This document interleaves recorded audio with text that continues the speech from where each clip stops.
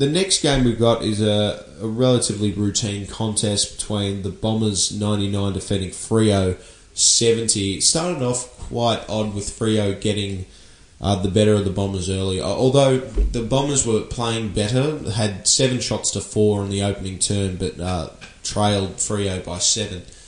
And the Bombers were extremely inaccurate for the entire contest, kicking 13-21. Yeah. Really could have put the hammer down, put a massive win on the board. Didn't quite happen like that, but it was good to see the Bombers fight back from a deficit in the first half and score and kick 10 goals in the second half, and also get a 30-point victory, which was deserved. Well, that's the thing. I mean, had you gone on to lose this game, you would have had yourselves to blame with 34 scoring shots to 15. You would have had to go home and had a good long look in the mirror, and I'm sure that you would be cracking a wobbly today, but you won, so all good. But fantastic games from Fantasia he's and so Zaharakis. Yeah, those guys coming back. And we've missed those guys a lot, especially Fantasia. He's so important to our side. He's so quick. His goal sense is fantastic. He leads up to the ball really smart. I really like how he plays, and he's really important to the Bombers side. So this year we've won 5 games and lost 2 with him in the side, and well, lost that's a telling 8 stat. That's a very telling stat. It's really, really important that he's playing and playing well. Another guy who played some great footy for the Bombers that went down in the second quarter, Sean McKernan. He's done. Done for the season now. 10-week hamstring injury, so did the tendon up in the upper hamstring. So his season is finished. Unfortunately for him, because he really did step up when the Bombers really needed him. Because Joe Danaher, we all know, went down earlier in the season. And then we're crying out for a tall forward. So who comes in now? Or do you move some players around?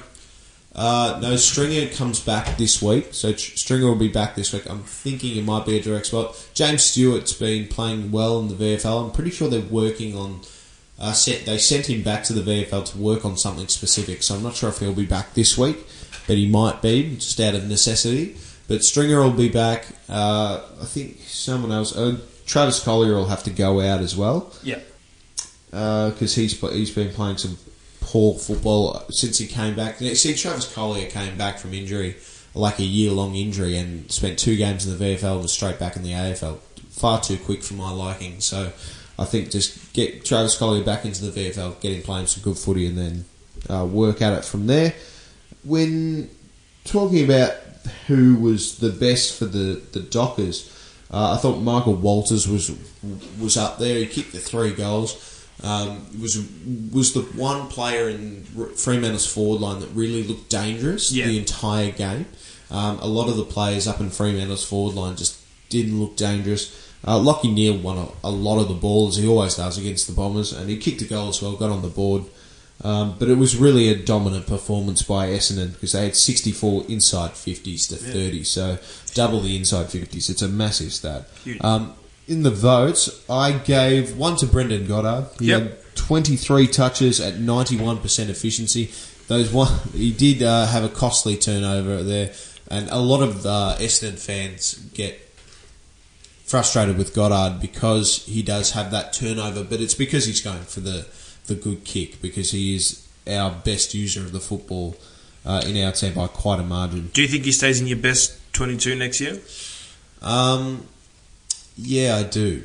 Yeah, I think he'll go on. But it's an interesting position because Aaron Francis, who's a young gun for the Bombers, is said to be playing the exact same role for Essendon in the VFL, and Bombers fans are desperate to see Aaron Francis play. So if he can come in and play that role, then maybe it's Goddard's time up. Maybe it's not. It's really up for the coaches to decide. But Goddard, he's doing everything right to play on next year because he wants to play on, and if he's playing like this, he definitely should get the opportunity. Fair enough. Who got your 2? My 2 votes went to Devon Smith. He got the 8 coaches' vote, so was clearly second best on ground from the coach's perspective. Yep. He kicked 2 goals. He had a ripper mark in the last quarter as well. Fantastic to see that. 23 kicks. He racks up the tackles. It's great to see. I'm really excited by Devon Smith. He's been Essendon's number one recruit and possibly the recruit of the year overall. Potential. He's got all-Australian potential, in my opinion, as well. He's just so important to the Bombers. So he gets my 2 votes. And the 3 votes, no surprise, he goes to Fantasia. Kicked 5 goals, 19 disposals and 10 kicks. There's really no question there. So 3 votes to Fantasia. There you go. Did you know that Essendon is actually on the weekend you fielded the second oldest team of the round. So you've got 11. You had 11 players on field, aged between 26 and 29, and 9 players with at least 100 games experience.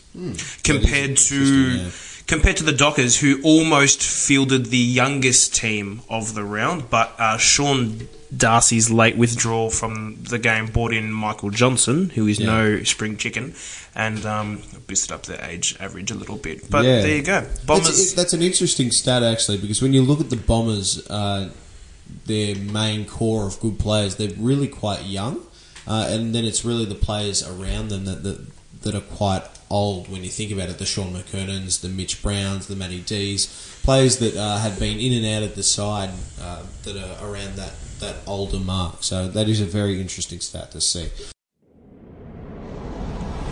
Love sport? Then get stuck on sport by following us on Facebook and Twitter, and subscribe to the Stuck on Sport channel on Whooshkaa. Don't forget to get involved in the podcast by replying to our page and ask questions that you would like answered.